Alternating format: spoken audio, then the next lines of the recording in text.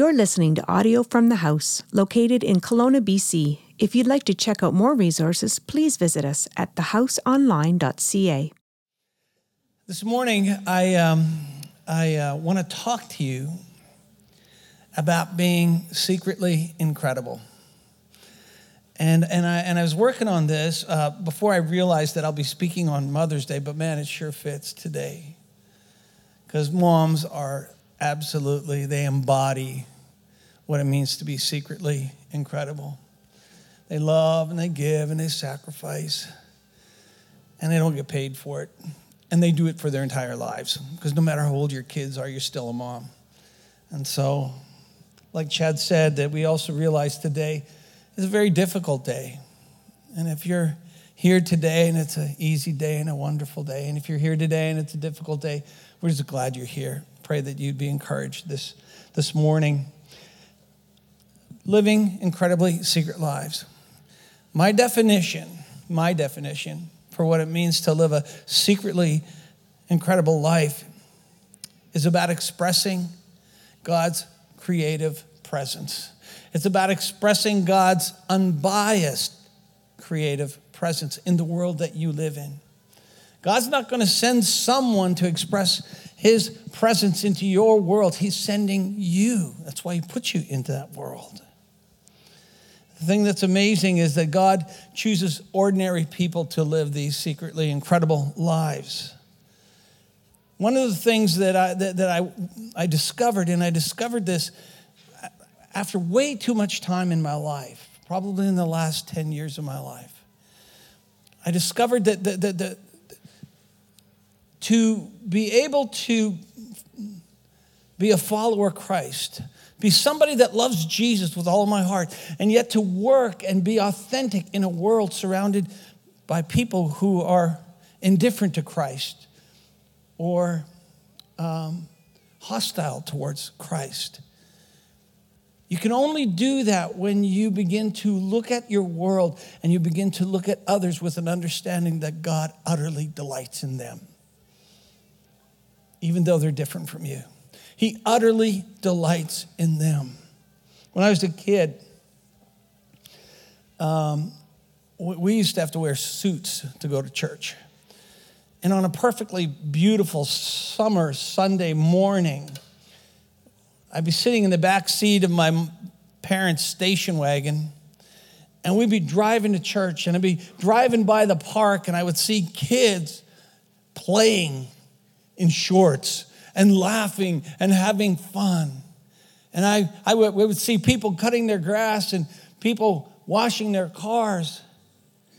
And I actually believed somewhere I got this idea that God was looking at them. His arms were crossed. He was tapping his foot, and he was annoyed with those people because they didn't have to go to church in a suit and listen to an unbelievably boring talk and waste a perfectly good morning. Those people were having fun, and God was not happy about that. I was pretty sure that that's the way it was. And I actually held on to some version of that lens for most of my life. But the truth is that God utterly delights absolutely everyone that he has made. The Bible says God so loved the world, that he gave his only begotten Son, that whoever believes in him will not perish but have eternal life. You see, God's love is not the thing that's in question in that verse. He loves the whole world. What you do with his love is completely up to you. God created everyone fearfully and wonderfully. He created everybody in his own image. He created all of us. We are all his workmanship, created in Christ for good works that God's prepared beforehand that we should walk in. Jesus, when he hung around, in the 33 years that he lived, he did not hang out with Christians. He hung out with people. And he expressed the delight of the Father to them. And because his heart was turned to that lens it's a subtle shift in your heart, but it changes everything. And because Jesus came with this revelation of the Father's love, he came to show us the Father's love. He had the ability to see the unseeable in people.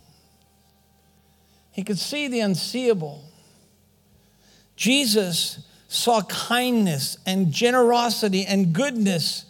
He saw benevolence in one of the most ruthless criminals in the city of Jericho in the first century. A mob boss, a tax collector, the chief tax collector. Jesus met Zacchaeus, and he spoke to the kindness, and he spoke to the goodness, and he pulled it out of him, and he became that. How is it that Jesus, when he meets a guy that is so full of demons, a legion of demons, he sees an evangelist. The man terrorized his entire territory. And Jesus speaks to the evangelist in him. And the guy goes out and begins to tell everybody, this man delivered me. This man saved me. In 1 Samuel, God finds a junior high kid and he sees a king. It's incredible. See, the prerequisite for being secretly incredible in people's lives is seeing the unseeable. Is seeing the unseeable. You know, when you look at people and recognize that God utterly delights them, your heart shifts from judgment to love. From judgment to like. It's seeing people with a divine perspective. It shifts to everything. When Jesus looks at you, he looks at you through the great story that he created you for. And he created you all for an incredible story. And he saw apostles and fishermen. He saw teachers and tax collectors. He saw the unseeable. What do you see when you look at people? What do you see? You know, if I'm feeling good and you don't bug me, then I'll see good things in you. But if I'm hungry and grouchy, you're just not yourself when you're hungry, you know what I mean? And you know what? Then there's a critical side to me, a judgmental side to me. I don't like that side, but it's there. But let me tell you something. What you say and what you see in other people says way more about you than it does about them. Can you see and celebrate what a person is becoming and not just what they are? Jesus had this ability to do that. You know, when you're a kid, you so badly want to belong that you work hard to look like everybody else. You wear all the clothes that they're wearing, and everybody then looks like everybody else. And you want to just stay hidden, don't you? Fear is the thing that wants you to imitate. Fear is the thing that wants you to conform. All the while, God's grace is working you to unfold your magnificent, authentic self. He made you different. You smell different. You look different. You walk different. You are different. And he likes that about you. It's interesting when you are walking around in your unique beauty. It's actually easier just to be like everybody else. It's funny, we did that in elementary school and we've done it in the church. Right?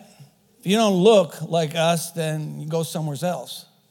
Right? If you don't believe like us, we did that, didn't we? And so everybody looks the same and, recites the same theology back. We embrace the same thing and we stay hidden even though we don't believe everything the same. But we just want to belong. Well, I'm telling you something, that you when you learn to live out of your authenticity, you look different than everybody else. You begin to live quite spaciously. And you begin to do things, and there's a freedom that comes to your life. And you actually, when somebody's really good at something, and you're watching them, like I'm thinking about a basketball player, a volleyball player, and they're really good at it, when you're in the stands, they actually look better than they really are. They're more attractive than they are when they're sitting in a classroom.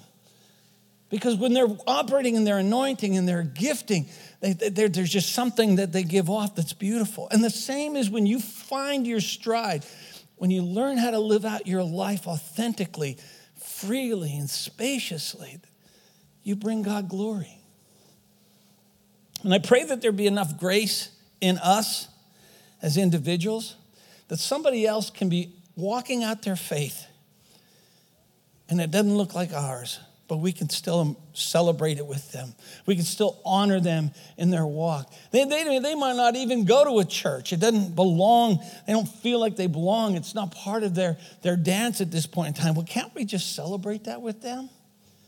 Recognizing that God made us all uniquely, fearfully, and wonderfully. In the book of Romans, the Apostle Paul said something really cool. It's such a short part of the verse, but it's so powerful. He said that God's love has been poured out in our hearts through the Holy Spirit. Do you know what that means? It means that as you began to open your heart in faith in God and in Christ, God began to pour. He began to give you this superhuman love. He began to give you his unbiased love. You see, if you just love you for and no more, well, we can all do that. I can love people that look like me and act like me and agree with me. That you don't need to be special. You don't need supernatural love for that. But what you need supernatural love for is when you love those who hate you. You love those who aren't like you. But Jesus said this in John 13. He said, love each other as I have loved you, love each other. And Jesus loves you with an unbiased love. And we're so easy to receive that, but we're not so good at giving unbiased love. But let me tell you this, unbiased love frees you to be the delivery vehicle of God's presence, of God's unique healing presence to people that aren't like you. It's only an unbiased love that will lead you into a gay community and embrace the gay community and the transsexual community, to go and embrace people that aren't like you, the Muslims in your world and in your life. It's only the unbiased love of God that will propel you and motivate you, inspire you to be there with them, because God delights in them just as much as he delights in you. See, God chose you to be the means and the method. He chose you to be the object and the delivery vehicle of his dynamic love. And most of the time, that just happens in secret. Nobody's writing books about it. It just happens in day-to-day life. There are times when Jesus, it's incredible. He did some incredible miracles. And after he finished changing someone's life radically, he would go, shh, don't tell anyone. In Mark 7, the Bible says, and some people brought to Jesus a man who was deaf. He could hardly talk. And they begged him to place his hands on him. And the Bible says Jesus took the man aside, away from the crowd. He put his fingers into his ears, and then he spit and touched the man's tongue. And he looked up to heaven with a deep sigh, and he said, be opened. And the man's ears were open, and he began to speak plainly. And then Jesus said, don't tell anyone. In Matthew chapter 8, a man with a terrible skin disease comes to Jesus. He just falls at his feet. And Jesus heals the man. And then he says to the man, don't tell anyone. Mark 5, he raises a child from the dead. Jairus' daughter, he raises from the dead. And he said, don't tell anybody. And over and again, you'll see there are times when Jesus did these miracles, these incredible things in a very public setting. And then we see him doing these incredible things secretly.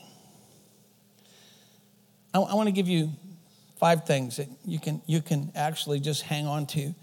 And you walk in these 5 things, and I promise you, you'll be incredible in the lives of the people you're with. Number 1, I've already given you 2 of them. open yourself to the unbiased love of the Father. That means open your heart, just the peripheral of your heart, the peripheral of your like to people that aren't like you. No, you don't have to necessarily understand them or agree with them to love them. Number 2, look for the unseeable in people. You'll find it. You'll see it if you're looking for it. Jesus said, set your eyes on the things that are not seen rather than the things that are seen. You see, if you have Christ in you, you have his presence in you, you have his spirit in you, and you have spiritual intuition. You have the ability to discern things spiritually. And you walk into someone's life and something goes off in your heart and your mind that's really contrary to what they're seeing. I'd lean into that. Speak into that. Number 3, use your words. Use your words. I got this phrase in Secretly Incredible from Bob Goff. Bob Goff wrote a book. I read it years and years ago, and then I picked it up again a couple weeks ago called Love Does. There's a great story in the book when he wanted to go to law school and didn't really know. He was pretty serious about it, and he decided to go to the corner bookstore and get a book, because you see, to get into law school, you have to write an LSAT. It's a big test, this huge test. And then when you write that, then now you put that with your resume, your academic resume, and then all the universities will see how smart you are or not. And he figures, I want to crush this thing. So he goes out and buys a novel, a book, for $7.95 that talks about the LSAT. It's only when he got to writing the exam or got to the place in the rooms filled with these young students did he realize that everybody else had taken an entire semester to prepare for the LSAT. They take entire courses to prepare for the LSAT. And so needless to say, he bombed the LSAT. He thought, well, you know what? I'll send out applications anyway.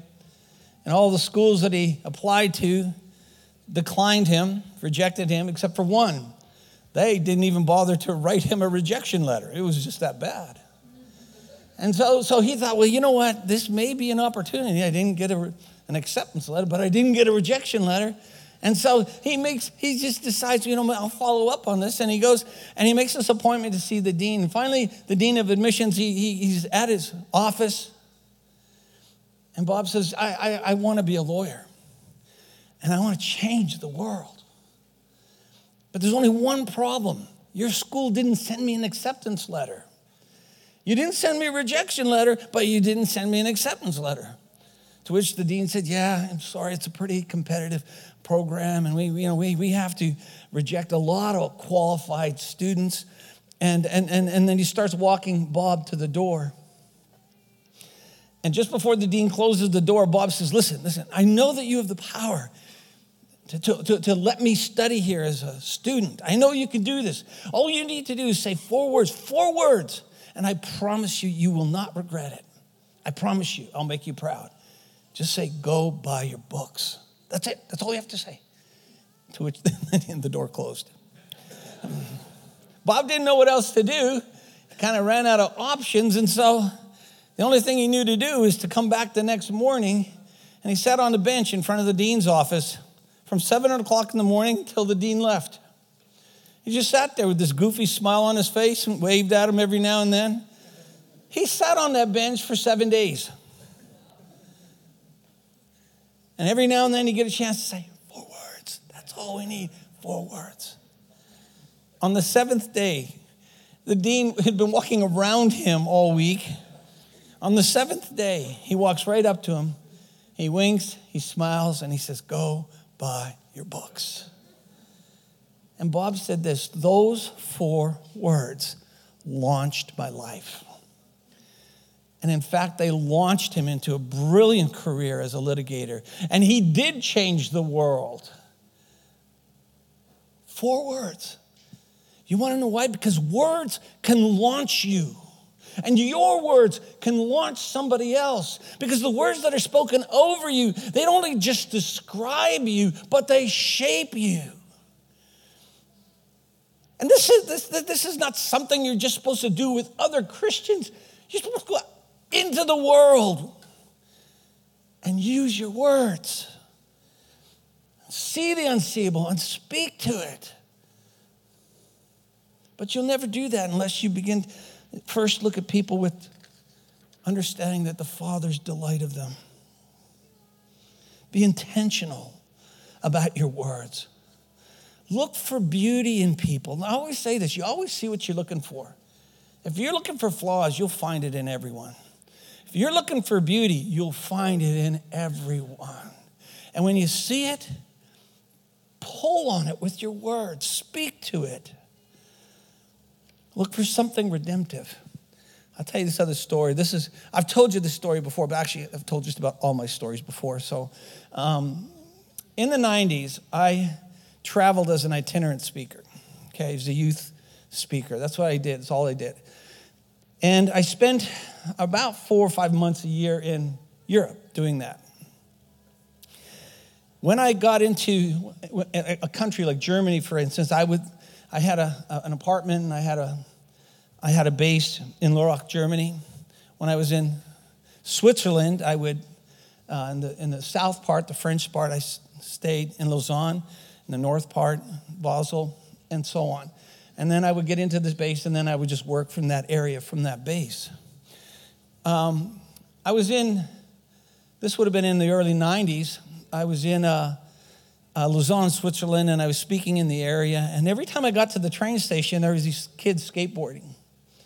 But there was one kid that really caught my attention. It was a girl. She was a girl, but she had like serious punk hair, but she'd pierced just about everything you can pierce on your face. And I'd seen her so often in that one trip, and I finally decided, well, you know what, she skates by, and I said, can you speak English? Well, she stops on a dime. She loves to speak English. And she'll take every opportunity she can to speak English. And so she begins talking to me. She speaks perfect English.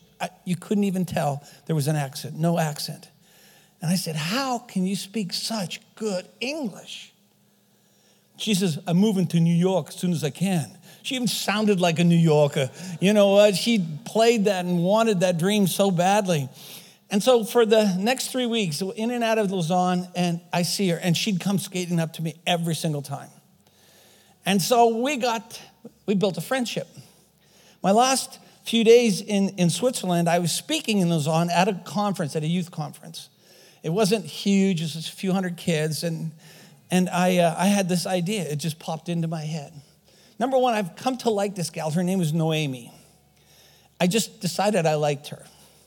And then I asked her, I said, I'm doing this thing tonight, and I need an interpreter. Would you be my interpreter? And she goes, this is all I got to wear. I said, that's fine, that'll work. And so that night when I showed up at the conference with my own interpreter, who was this street person, you should have seen the prayer meeting. We do that pre-service prayer.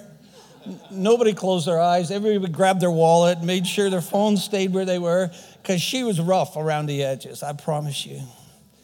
But I was told that she did an amazing, she struggled with some theological terms, but the rest of the talk, she interpreted it beautifully into French.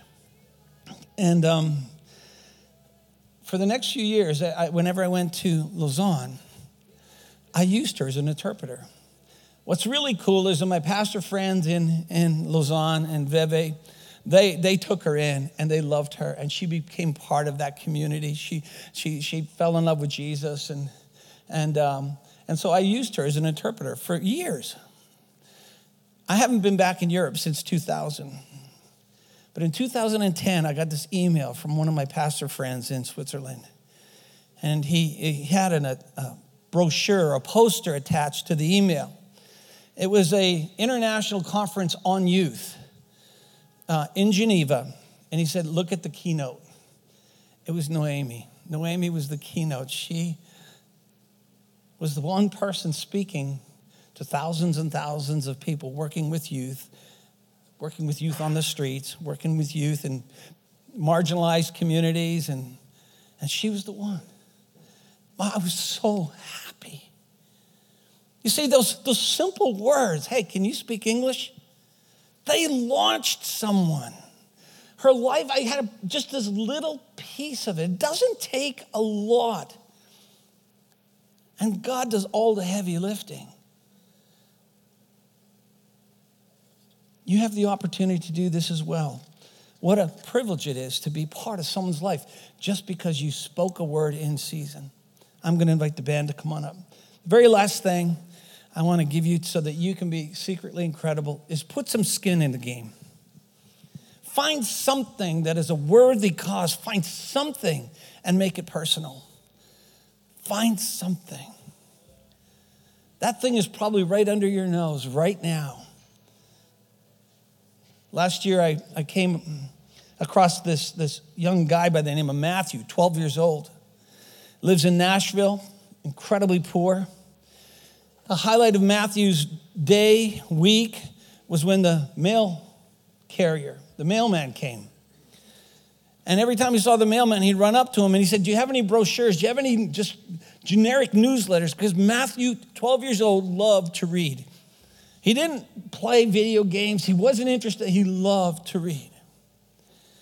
And Ron made it personal. That was the mailman. Ron made it personal. And so he would bring from home, every day he went to work, he brought a book or two. And he found out there's a whole bunch of kids just like Matthew. And Matthew would blow through a book sometimes in 2 days.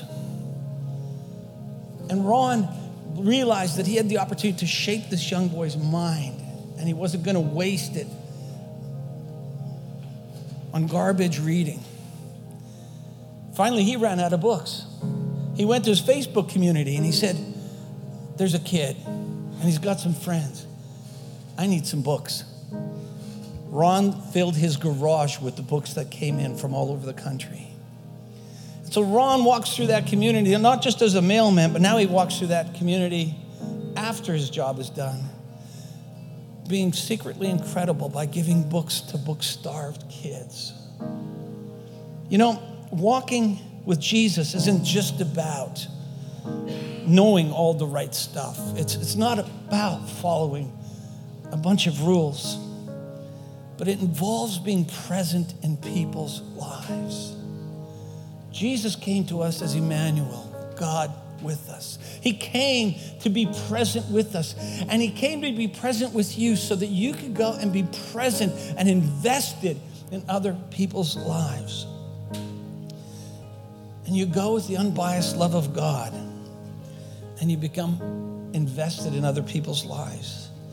Because God chose you to be the means and the method and the object and the delivery vehicle of his dynamic love. I'm going to invite you to stand and pray.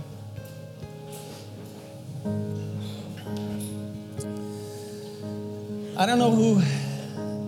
I pray that God would put someone in the crosshairs of your thoughts, your mind. I pray that the world will look different because you got up on Monday morning and went to work. I pray that people that you work with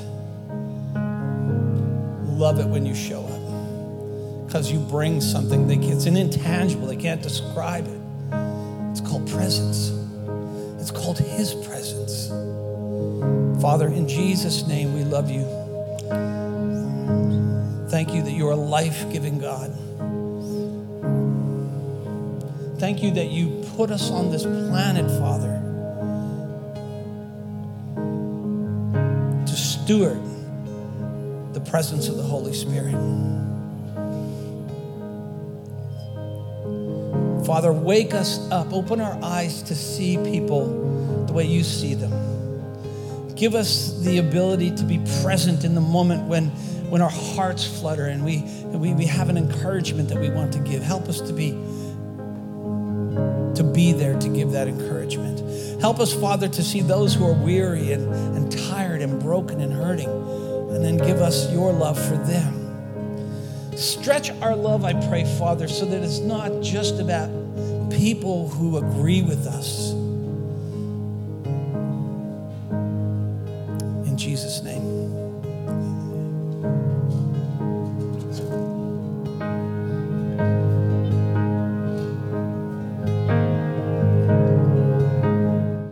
Thanks for listening to Audio from the House. For more information or resources, visit us at thehouseonline.ca.